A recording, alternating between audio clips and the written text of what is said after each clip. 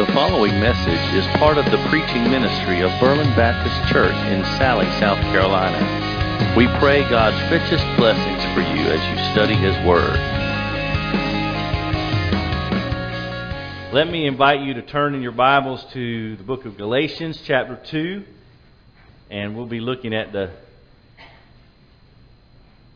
last two-thirds of the chapter today. Galatians chapter 2, verses 11 through 21. And the title of the message today is really super appropriate for what the text is I believe, telling us today. Have you ever been given the benefit of the doubt? Maybe you felt like you didn't necessarily deserve the treatment you got treated better than you deserve. Anybody ever had that? Let me give you an example. If you've ever been somewhere unfamiliar and maybe you felt like you didn't belong, you didn't know anyone, you weren't familiar with the place, but you knew somebody that was there. And just by virtue of your relationship with that person who was accepted in that environment, or who was maybe a fixture or someone well known in that context, because you knew them, that was all you needed. They vouched for you, and because of your relationship with them, you were accepted in a place where you had no experience, no prior exposure to that. Does that make sense? In other words, you have a good friend and they're taking you somewhere because you're with them. As long as you're with them, you're good, right? If you were to walk in that place alone and no one knew you and no one knew that you knew that person, your friend, then they would all be looking at you like, what are you doing here? Who are you? What right do you have to be here? But because you're with them, you're accepted. So the title today, He's Not Looking at You. This is the best way I could come up with to phrase the dynamic of what happens when inevitably we're all going to stand before the judgment seat.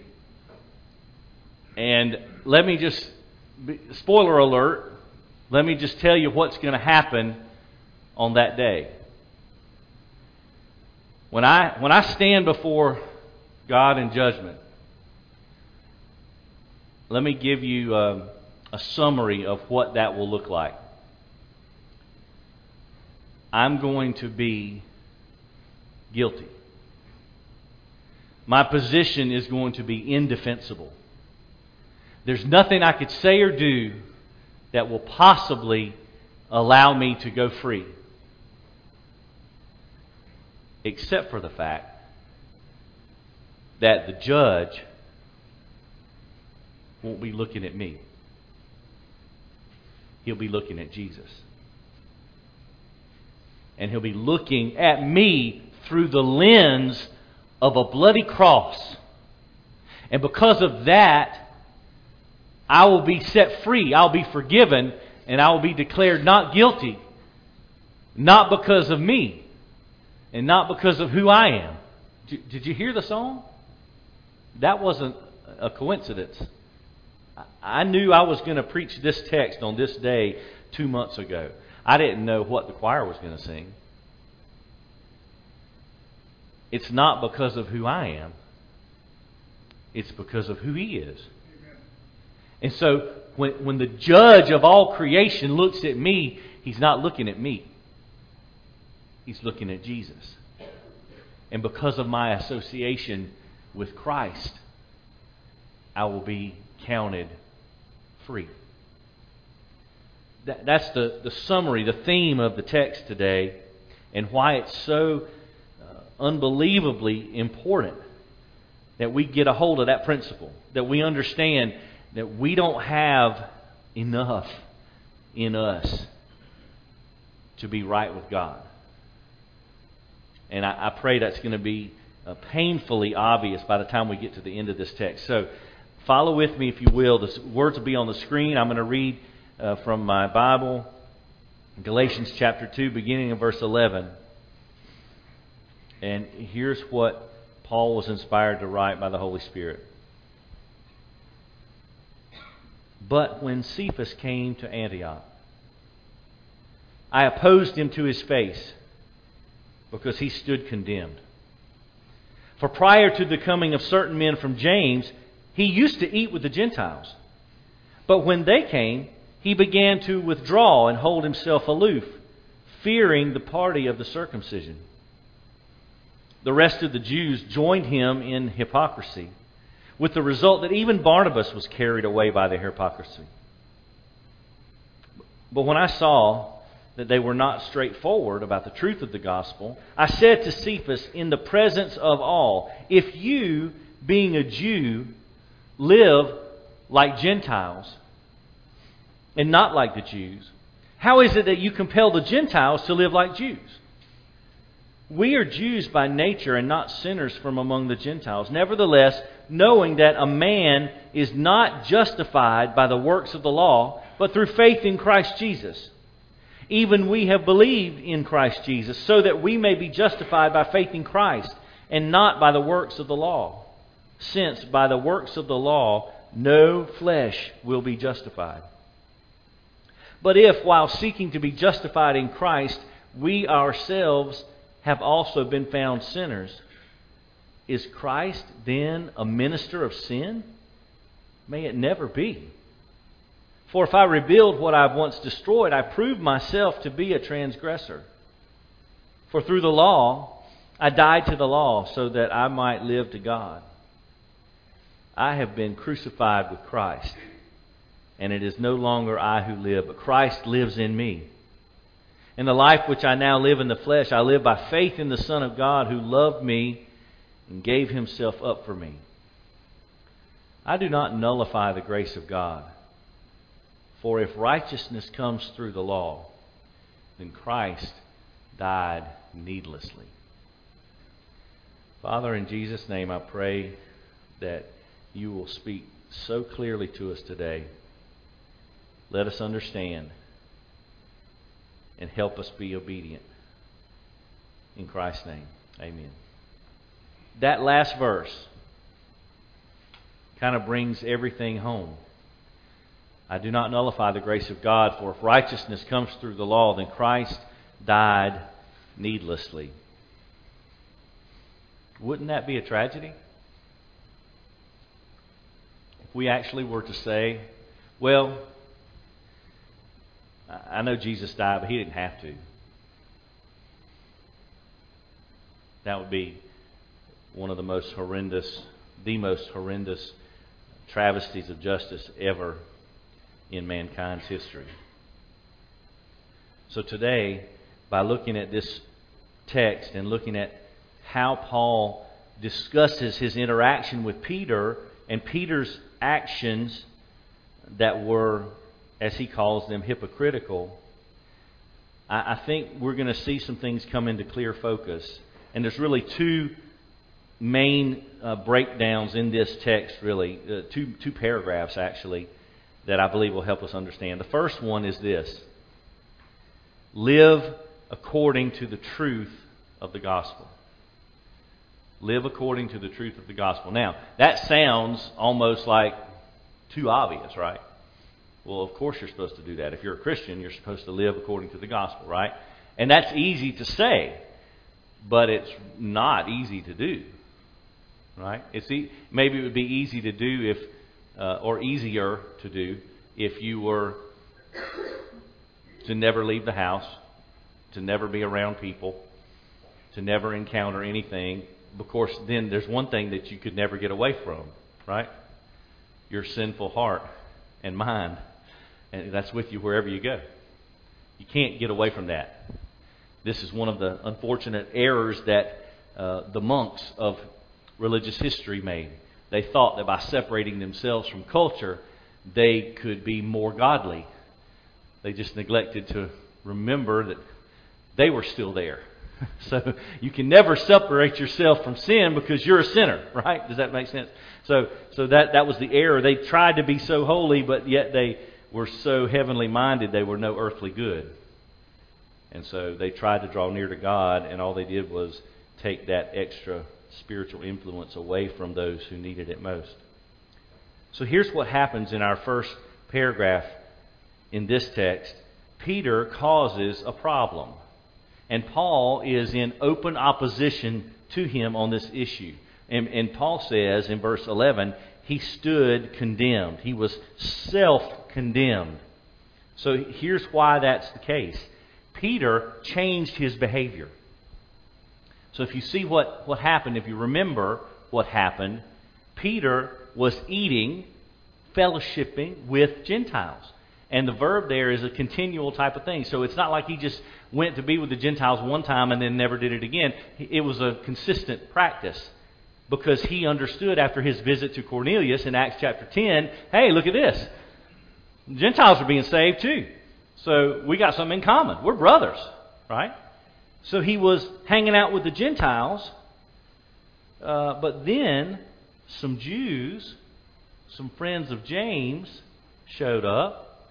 And now all of a sudden Peter starts backing away. Oh, no, I wasn't eating with them. I wasn't with them. I was over here. We were. I'm just trying to be the bridge builder here. I'm not trying to hang out with these folks. He was withdrawing and was separating himself from the Gentiles. And you know why? I know we can all identify with this. Peter was afraid of what the Jews would think of him. Anybody identify? Well, I know what's right, and I know what I ought to do, but what will they think of me if I do that? So should I really do what's right, or should I do what's wrong because I value this friendship or this relationship more than I value obedience to God? Because that's really what it boils down to, right? If I'm willing to sacrifice my convictions of the truth because of what this friend or that person might think of me, then how good a friend really is that? If they're going to look down on me for following Jesus, right? I hope you're understanding what's going on here, because this speaks directly to some things in our culture that are always around us. The word that Paul used here in this text, in verse 12, where it says he was fearing the party of the circumcision, fearing the Jews, it's the Greek word phobos, where we get our English word phobia. We're so deathly afraid of something. That's what he's talking about. Timothy George wrote that, based on this text, racism, prejudice, bigotry of any brand in any culture is incompatible with the truth of the gospel. Now, that's a very churchy thing for a preacher to say. Racism, prejudice, bigotry, that's wrong. But let's take it a step further. What if we would, in church context, what if we would agree, yep, that's right, that's wrong. But then when we get out in the world, what if we don't hold to that conviction because we're worried about what our friends might say? Maybe our friends need Jesus. Y'all all right? Everybody okay? Okay. See, Peter's hypocrisy was contagious, and that's how it happens in our world. Hypocrisy becomes contagious because one person does it, and well, they did it. Maybe it's not terrible. You remember a fellow named Barnabas from chapter 2, verse 1? You remember who he was? Because Paul shows up to Jerusalem with two buddies, Barnabas and Titus. Remember those guys? We talked about them last Sunday. Barnabas is a Jewish Christian. Titus is a Gentile Christian. And they're on either side of Paul. But you see here in verse 13, the rest of the Jews joined Peter in his hypocrisy, with the result that even Barnabas was carried away. So Barnabas, who was one of Paul's right-hand men right at that previous text, and now all of a sudden he's carried away into sin because of Peter. And you know who Peter was? Peter, James, and John, the inner circle with Jesus. One of the pillars of the New Testament church. And remember back in Acts 2, he's the one who stood up on the day of Pentecost and preached the first sermon that launched the New Testament church. It was so powerful the way God used him. And now he's being a hypocrite because he's preaching the gospel, but yet he's not willing to take the stand when it gets difficult, when relationships are at risk. And so Paul took a stand. He saw that Peter's actions and those around him did not match the truth of the gospel. This is so interesting. Talk about word pictures. The Greek word here is the word where we get our word orthopedic. So literally, Paul is telling Peter, you're walking, your feet aren't straight in the way you're walking. You're not walking behind Jesus. You need to go see a doctor about that, basically, is what he's saying. You're not walking straight. And Paul confronted him, verse 14. But you know what? Peter had a history of taking his eyes off of Jesus, didn't he? You remember when Jesus was walking on the water? Who got out of the boat? Peter did. And he was doing great, as long as he was looking at Jesus. And then all of a sudden he took his eyes off Jesus and he started looking at the waves. And he felt the wind on his face. And he looked down and he said, "Oh my goodness, I'm standing on the water." And guess what he did? He started sinking. He took his eyes off Jesus. How about when Jesus was arrested and led off by soldiers? And Peter's warming himself in the courtyard. And person after person walk up to him. "Hey, you're one of those disciples, aren't you? You were with Jesus." "Oh, no, I don't know what you're talking about." Now, why would he say that? He had just got through saying, "Hey, I'm willing to go to prison or even to death. I'll follow you anywhere, Jesus." And you remember what Jesus said to him? "Really? Will you? Because before tomorrow and the rooster crows, you're going to deny 3 times that you even know who I am." And sure enough, even a young slave girl was too intimidating to Peter because she accused him of all things, "You know Jesus, don't you? You follow Jesus, don't you?" Now, how will we apply that to our lives? What's more important? This relationship, this friendship, this reputation among those in the world? Or I want to honor Christ. I want Jesus to be pleased with me. I want God to be glorified. I'm going to stand for Jesus, and I'm not going to hide the fact that I know Jesus and follow Jesus. And it doesn't matter who it is. It doesn't matter what they say. Is that where we are? Can we faithfully, honestly make that statement? That it doesn't matter who asks me. It doesn't matter what situation I'm in. I'm following Jesus. And quite frankly, the opinion of Jesus Christ is far more valuable to me than the opinion of any other human being. Or it should be, right? But that's what it looks like to live according to the truth of the gospel. When it gets difficult, not when we're sitting in church and everybody can smile and nod and agree and be safe. I'm talking about when you're out in the community, when you're on the job, when you're with your hunting buddies, or when you're at a NASCAR race, or when you're just out in the world. And assumptions are made and perspectives are shared and how do we really stand for Jesus when it's tough? Anybody can stand for Jesus in the middle of a church sanctuary. That's not impressive to Jesus. What's valuable is when you're in the world and folks who may look at you differently when you take that stand, and you still choose to plant your feet, square your shoulders, and say, no, Jesus Christ means more to me than you. And you're going to have to be all right with that. Right? We're not trying to be offensive. We're not trying to be unkind. But when it comes down to, do I honor Jesus or do I honor this person or that person? It's got to be Jesus. It's got to be Jesus. And that means, in practical terms, legalism, racism, hypocrisy, none of those things have a place in God's church. None of them. The only problem is we have all of them. We have all of them. Great leaders can still fall.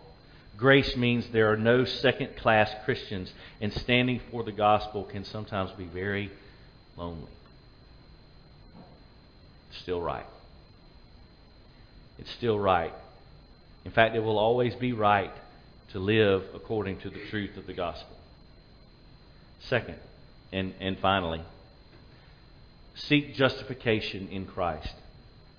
Seek your justification in Christ. From verse 15 to the end of this chapter, you start to see Paul unfolding this document and this argument, the way he's writing and trying to inform the church about what has happened and why it's such a big deal. And he's trying to help folks understand it doesn't matter if you are a Jew or a Gentile. In fact, verse 16, if you write in your Bible, you should have all kind of underlines and circles and stars around verse 16 in this text. This is the key verse to the entire book of Galatians right here. Galatians 2:16.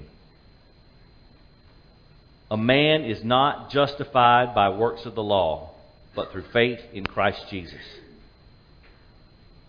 And the last part of that verse, by the works of the law, no flesh will be justified.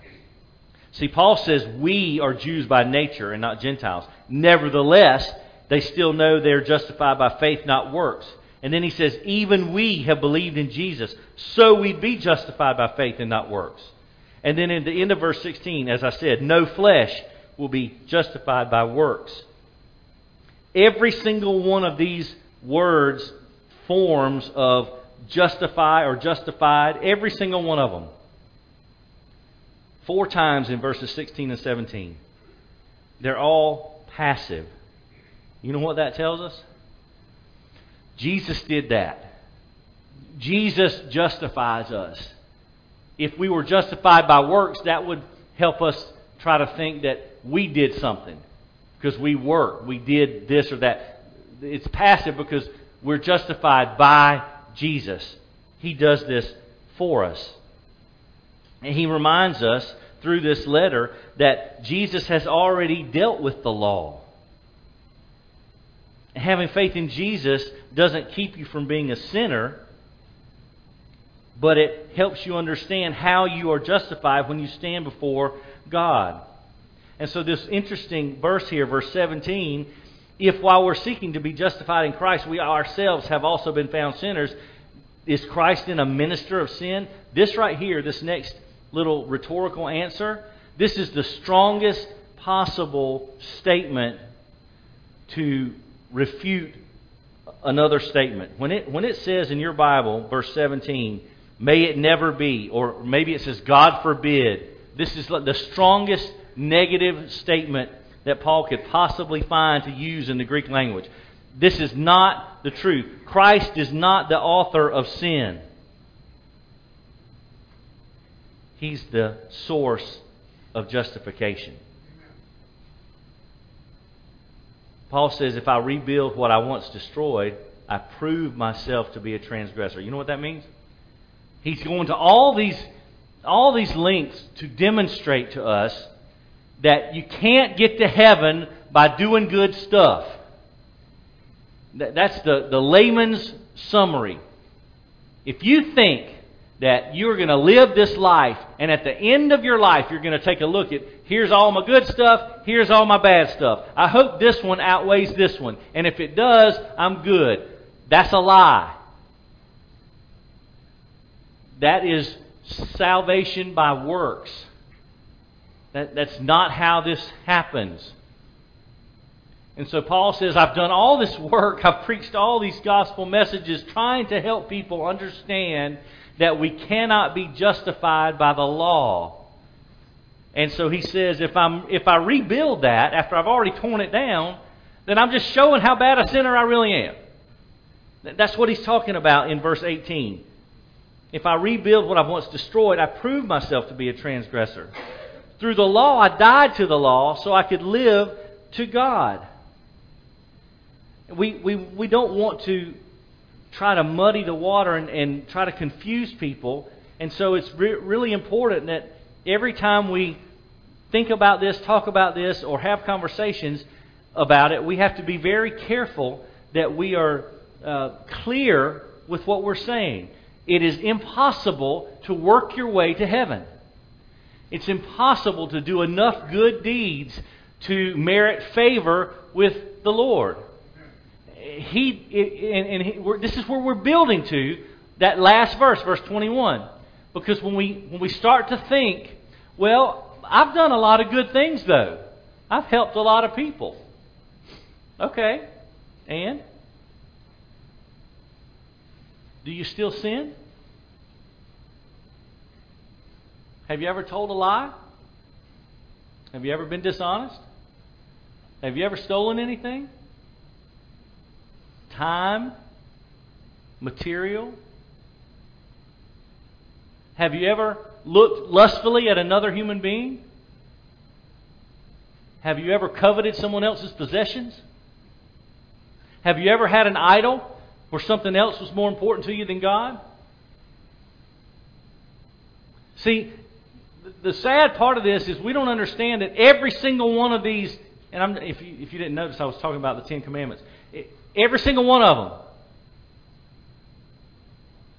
all 10, every one of us have broken all 10. And that doesn't even scratch the surface of our depravity. Just let that sink in a minute. Before we fool ourselves into saying, oh, but I'm a good person. Really? Well, then your definition of good and my definition of good are far different. Because I know I've done a couple of good things in my life, but I'm not a good person. There are no good people. Kind of destroys that whole question. Well, why would God let a good person go to hell? Well, here's the answer. There are no good people. There's bad people and Jesus. And so I'm one of the people, which means I'm bad. And it means I need Jesus. So the more we think about this and read and study, try to understand, we have to get to that conclusion where we say there simply is no other way to be right with God except through the blood and sacrifice of Christ. There's just no other way. Paul tries to make that crystal clear when he gets to verse 20, which is perhaps one of the more well-known verses in this book, in this letter. I've been crucified with Christ. It's no longer I who live, but Christ lives in me. The life which I now live in the flesh, I live by faith in the Son of God who loved me and gave himself up for me. Let me just restate that in different order to show the emphasis that Paul puts on these words. Because, the order of the words, that means something. And sometimes that gets lost in English. Paul says, with Christ I've been crucified. So Christ is primary because He's the most important one in the book. With Christ I've been crucified. The word crucified, and I hate to throw all this in, but it's just so important that you understand what this means. The grammar, the Greek language, why Paul was inspired to say this exactly the way he said it. With Christ I have been crucified. That's a perfect tense verb in the passive voice, which means I have been crucified. It's a completed action that happened to me in the past tense, but it's got a result that endures on forever and ever. And because it's passive, that means we didn't do it, Jesus did it. With Christ I have been crucified, and I no longer live. Christ lives in me. And then again, in the middle of verse 20, by faith I live in the Son of God. So you see what's important here? You see why Paul was inspired to put the words in the exact order he put them in? What's most important? By faith with Christ. That's the most important thing. With Christ I've been crucified. By faith I live in the Son of God. He's the one who loved me. He's the one who gave Himself up for me. Timothy George writes again, on the cross, sin's debt has been fully paid, and Satan's mask has been taken off, and hell has been put on notice that its time is running out. And it was all because of something Jesus did, not something we do. Jesus did it. We can't earn our righteousness. And so because our righteousness is only given to us from Jesus, Paul says in the last verse, I would never do away with the grace of God. I would never nullify the grace of God. Because if we could be righteous by ourselves, then Jesus literally, as he says, died for nothing. He died for nothing.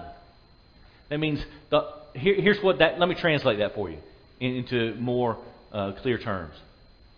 It basically means God was wrong. It means His whole plan, when the Bible says Jesus, the Son of God, the Lamb of God, slain from the foundation of the world, the whole plan of God was just a big mistake.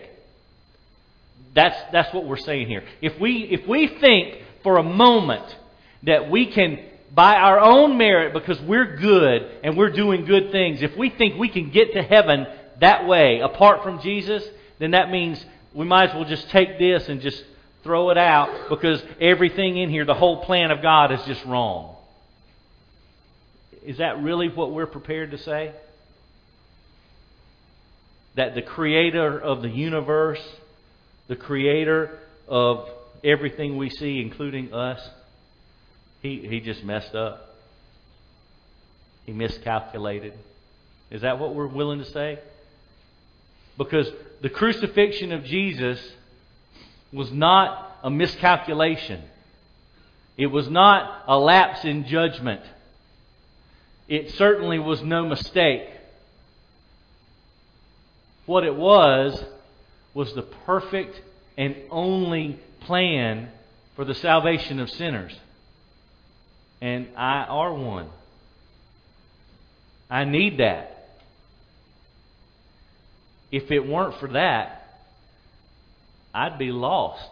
I'd be helpless and hopeless, and I'd be going to hell, and rightfully so. If it were not for Jesus. If it were not for the cross, if we just, there's no way we can appropriately understand the enormity of what this says. Sometimes when we're sitting here and we're reading it and it's in front of us, sometimes we can say, oh yeah, okay, I get it. Yeah, Jesus had to die for our salvation. Okay, I get it. But do we really get it? I don't think we get it. I don't think we fully understand. I don't think we can.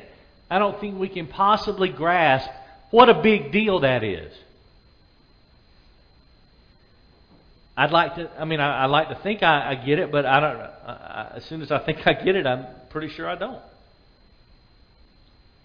If we could be righteous by ourselves, Jesus died for nothing. The Greek words that are translated justified and righteous, they have the same root. They have the same root word. It is not forgiveness that's the fruit of justification. And it's not atonement that's the basis of justification. Justification is the verdict that has been issued by a righteous judge. That means the one that I saw in the news this week that one of our Supreme Court justices is planning on retiring, which means there's going to be another one trying to be added in his place. Judge Stephen Breyer, I think is his name. He announced that he's going to retire. And the only reason I bring that up is not to be the least bit political, but just to remind all of us, whatever we think about the Supreme Court, whatever we think about individual justices on that court, whatever we think about this process of this judge is retiring and he has typically voted this way, and now, what's going to happen when someone else takes his place and they're going to be better or worse, depending, whatever we believe about that, here's what I know. There is only one righteous judge.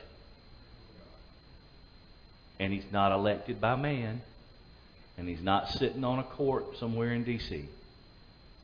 There's only one righteous judge. And he's Lord of all creation. So, that's the one that issues the verdict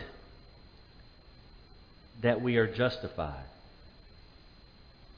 So what does that mean for us in a practical sense? What does that mean? Here's what it means. There is only one way God can look at us and say, "This is my beloved son or daughter, in whom I'm well pleased." There's only one way that can happen. He's not looking at you. He's looking at Jesus. And I'm so thankful He does. Let's pray. Thank you for listening to this message from God's Word. For more information on Berlin Baptist Church, we invite you to explore our website at www.berlinchurchsc.org.